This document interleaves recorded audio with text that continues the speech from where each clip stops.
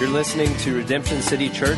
For more information, check us out at redemptioncitychurch.com.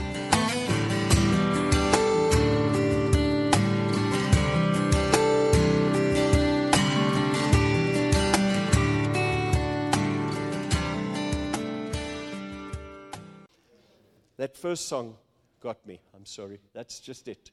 I got good news for you this morning. We're going to say nothing new, but I do believe the challenge of it is going to unseat perhaps some of the usual way in which we approach the gospel. Some of the usual way in we just assume, the gospel. For me, this gospel and the Savior of this gospel has got to continue to kind of awe us. We've got to continue to live in wonder. David says when he wakes up, bless the Lord, O my soul, and everything within me, bless his holy name. Because left up to our own devices, things become normal, ordinary. And then we've got to get a letter from heaven like the Ephesians did and said, you've left your first love. And we don't want to do that. We really don't. So for me, every one of us needs to have a vision. We do. And I think there's a lot of talk. There's life coaches. There's all kinds of courses. And we kind of write these things down. But here we are. We're sitting here as believers. If you're not one, we're going to show you how to do that this morning. Very definitely. But unless your vision is Christ, be thou my vision, you are aiming at something less. It's not an aspect of Christ or a work of Christ or a strategy of the gospel. It's Him. Every person in every local church, our vision is Jesus.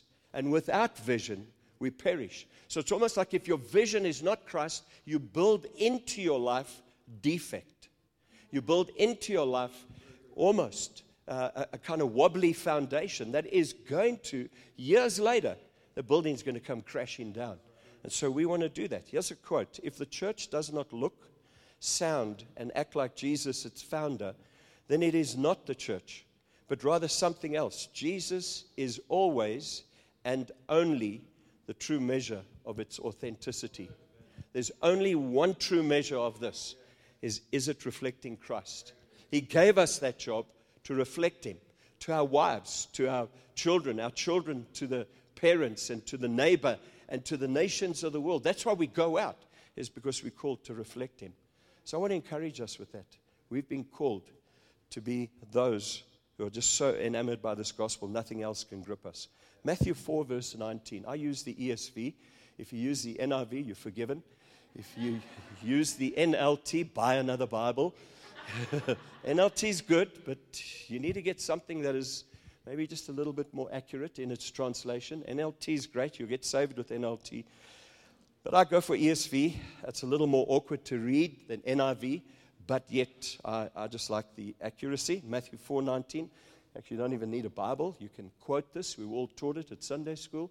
Jesus says, as He sees Peter, James, and John, come, follow me, and I'll make you fishers of men. That's how Jesus begins His ministry. That's how He begins to challenge those that are going to become followers. Later on, 24 chapters later, 28, verse 19, He's going to challenge us collectively. And so He's gathered disciples. And so that local church or the local churches get that command. And we're going to go into that in a little bit. But here's an interesting little story about Facebook. Okay, I know you guys do the Facebook thing. That's your deal. I'm trying to make friends outside of Facebook while applying the same principles, okay? Therefore, every day I walk down the street and tell passers-by that I've eaten, what I've eaten. I tell them how I feel at the moment and what I've done the night before and what I'll do later on and with whom I'll do that.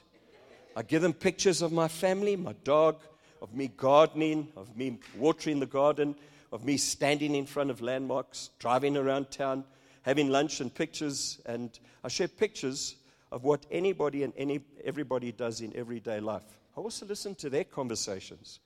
I give them the thumbs up and tell them I like them. And it works just like Facebook.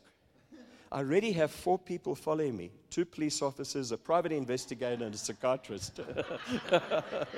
It's amazing. Social media, we've become dumb. We've become crazy. It's like we don't know how to interact face to face. We've messed it up. The art of conversation is not there. Our attention span is seconds instead of minutes. It's phenomenal. So you can be sure that culture and human frailty has messed the gospel up. Somehow, instead of that gospel being the most alarmingly important message that kind of excites my whole life, it just kind of blends into the background as another little bit of murmur. And guess what? When we come on a Sunday and we kind of sit there, they highlight it, and then that's it. It doesn't have no kind of impact outside of that.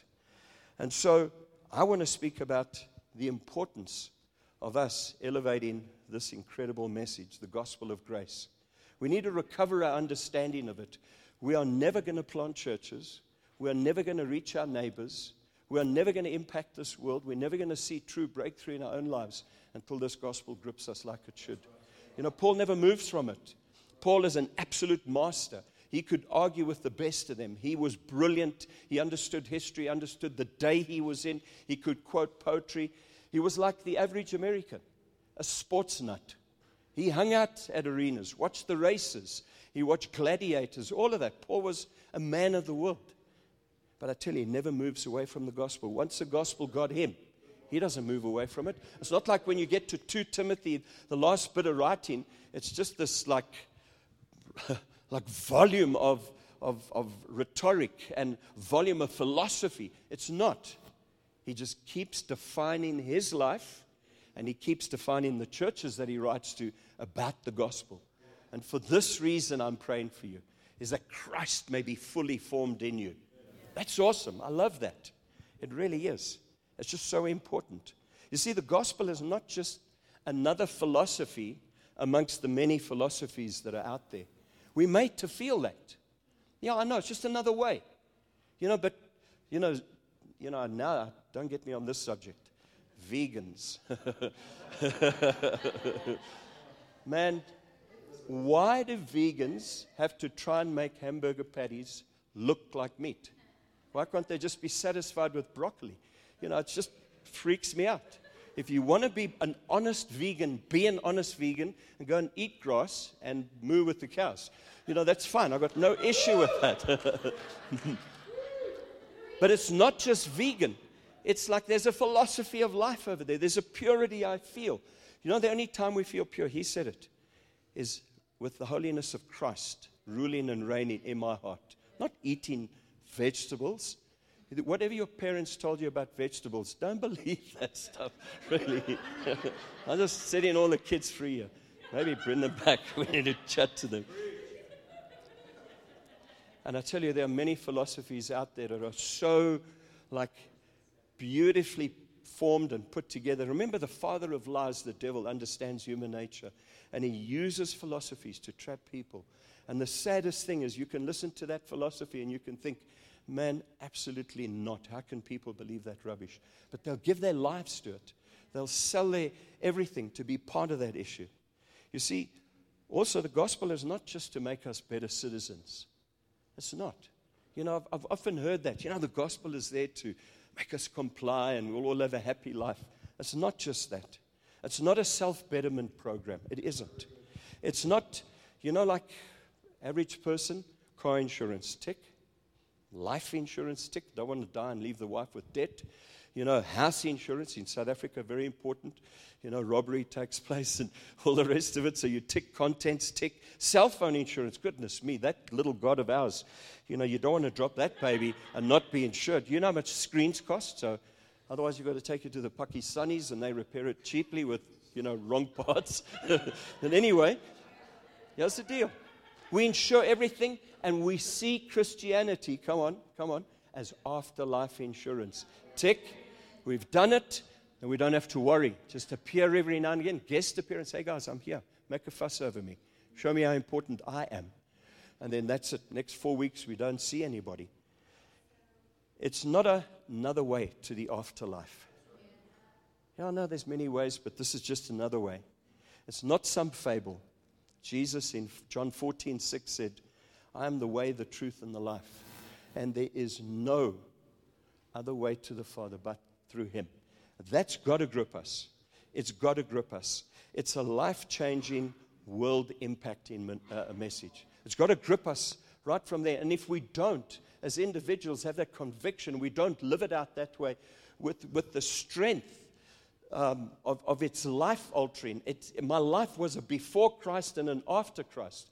It wasn't like this was added to me to make me better. No, I was an absolute mess before that, even though I helped grannies across the road, and I looked after puppies, and I was kind to kittens, and I gave to, the poor people in wherever they are in the world. Actually, everything was bad before, and everything is good now because of him. There's possibility. I have to see it that way. Paul's main message was the gospel. There's such an important word. Jesus uses it when he starts his ministry, and it says he went about proclaiming the truth, teaching the truth, and demonstrating the truth by healing people. Do you know that word proclaim, what it is? It's a Greek word for a town crier. So a town crier would arrive at the public square, and he would shout at the top of his voice, and his clothing bore an authority that said, you all have to come out of your buildings, you have to stop your jobs, and you have to come and stand and listen to me, because I carry kingdom important news. That's the word. That's what it contains. And what does Christ say? There's a new king. That's what he says. And he points to himself as the way and the truth. So when Paul finally gets saved, you remember he gets knocked to the ground. He goes to the Damascus, was it? Yeah, Damascus. And then that dude gets a job again to pray for Paul. His eyes are opened. And then it says immediately, this is what it says. Immediately he proclaimed Jesus in the synagogues. You know what Paul was saying? He was saying as the town crier, now that he understood it, there's a new king. And his name is Jesus. And I tell you, there's a new king in your life. And his name is Jesus. Not me. We're not going to share thrones, or kind of he does the 9 to 10:30 shift on a Sunday. And I do the rest of the kind of time. Important decisions, we don't need you. Important like career decisions, we don't need Jesus. No, he rules and reigns. And I come under his rule and reign. That's the gospel of God. It's important. Paul says, it's my gospel. Isn't that cool? My gospel. And he will go over and over again to encourage those that he raises up. This is my gospel. Don't depart from it. If you are, you're going to actually run shipwreck. My gospel. In another epistle, he says, it's our gospel. And then he says, it's our partnership. It's in Philippians chapter 1 and verse 5. He says, the very nature of what we call to do is the gospel. We don't go to Taiwan, and we don't go to Ethiopia to try and extend the borders of, Kentucky Fried New Covenant Ministries, and that let's have another outlet there and let's brand everything that way. We're desperate to see Ethiopians saved. We're desperate to see Taiwanese people saved. We want to get there as the town crier with his authority, dressed in that outfit, shout it out, and establish a New Testament church. That's about that. The gospel is the power of God for salvation. Not tradition, not attending churches. And it's amazing how we kind of think that. We put the prayer hands up, crochet them, put them in the lounge, get the fish sticker. We get the tattoo now. That's the new one. Now I'm a believer. No. Rule and reign of Christ. The gospel is the power of salvation. It's that plague of the firstborn. It's amazing. Everything under the blood was saved. Everything not under the blood was destroyed. And that's the gospel. You have to be under the blood of Jesus Christ. There is no other way. Church attendance, none of these other kind of gimmicks that we try and do and the ways in which we try and coerce people. It's as simple as that. A very good person who did all the good things in life. He paid his taxes. I know yours are coming up soon. He did all of that stuff. And I'm lucky I reminded you. Hey, you could have gone into trouble there, buddy. So that person not under the blood would not be saved. So don't kind of see good people and think, oh, well, that's it, or good behavior is going to get me there. No, it isn't. Are you under the blood? That means I've accepted Jesus Christ into my life as Lord and Savior. That's it, simple. I love the way this is phrased. God's word is not bound. That's the gospel, not bound. It actually sets us free. But then Paul can say in Romans, I'm not ashamed of the gospel. I tell you, how does it happen that we become ashamed of the gospel? I know I can point to periods in my life where I know I was ashamed of the gospel. Get a golden opportunity to share the gospel with somebody, and it's a bit too awkward. It'll kind of expose me a little bit too much. It's going to require a little bit. I'm going to have to be vulnerable. So I just shy away from it. And I do the usual thing is human suffering, you just turn away from it. No, I tell you, we are ashamed of the gospel when we are ignorant of it and we don't accept it for what it is. We're ashamed of the gospel when we don't allow it to transform us. Let this gospel into your life, and it's going to transform you. I tell you, it grabs hold of that wallet and it starts to dethrone money. And it puts God back on the throne. It's amazing how we quote that scripture. Give to Caesar what is due to Caesar. And we put a full stop. No, and to God what is God's. So I kind of have this thing with our church. Actually, it's all God's, right? So you should give your entire salaries into the church. And then every Sunday we'll issue you with what you need.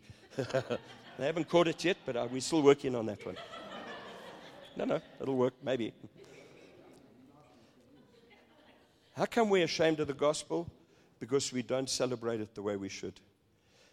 And we should be celebrating it as that life and death message. And when they eventually find a cure for cancer, those guys are not going to kind of be quiet about it. It's amazing how quiet we are about the most important message of all. Tell you, hear your neighbors squabbling and shouting or getting beat up and kind of exposed to people at work having affairs and all of that.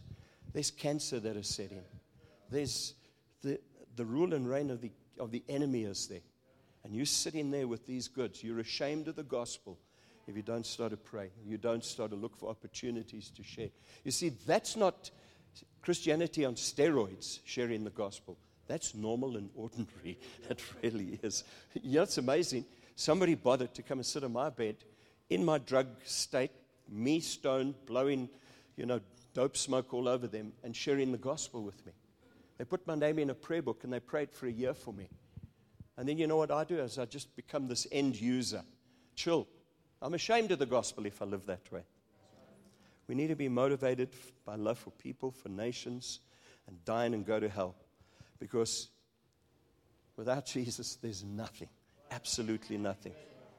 But the good news as well, Paul says, is this gospel is bearing fruit in the whole world.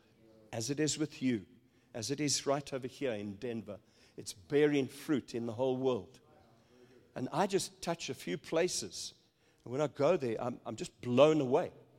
We have a live wire Frenchman. We had one on our eldership. Kind of within weeks of coming onto our eldership, he was trying to tell me how to do my job. It was amazing, just the courage he had in seeing all the faults we had, and he was going to correct everything for me. I was just blown away. I led him to the Lord when he was 14. Kind of got him delivered of demons. He got him off drugs. Well, the Lord did. And kind of grew up in our ranks and then came on to eldership. I knew what I was letting myself into. Very outspoken, front-footed, wild. And on several occasions, because it was in front of all the other elders, I had to take him on. And his poor wife, she would just cry because, she'd realize how stupid he was. Anyway, had some great conversations alone. We chatted, we worked through, how to handle things, how to be a good leader. Great preacher. I tell you, you could just throw the mic at him and he would get up and he would preach a sermon and, people would be impacted. Man, he was a trophy of God's grace. And he set our children's ministry on fire. In a number of ways, his ministry was almost irreplaceable. And then he said to me, I want to plant in France. I said, no, 2 years' time. I thought, buy yourself time, yeah, buddy. You've got to find out what to do. And so sure enough, after about a year and a half, he came back to me and he said, hey, what about it? And so I said, sure thing. Okay, well, let's go. So we visited. We went and walked the streets. We prayed. Montpellier is where we eventually planted. And, we never heard much. And eventually, it was more calls for help. It was more desperation. But my visits there now, there are French families sitting there that have not transferred from other churches. They've been born again.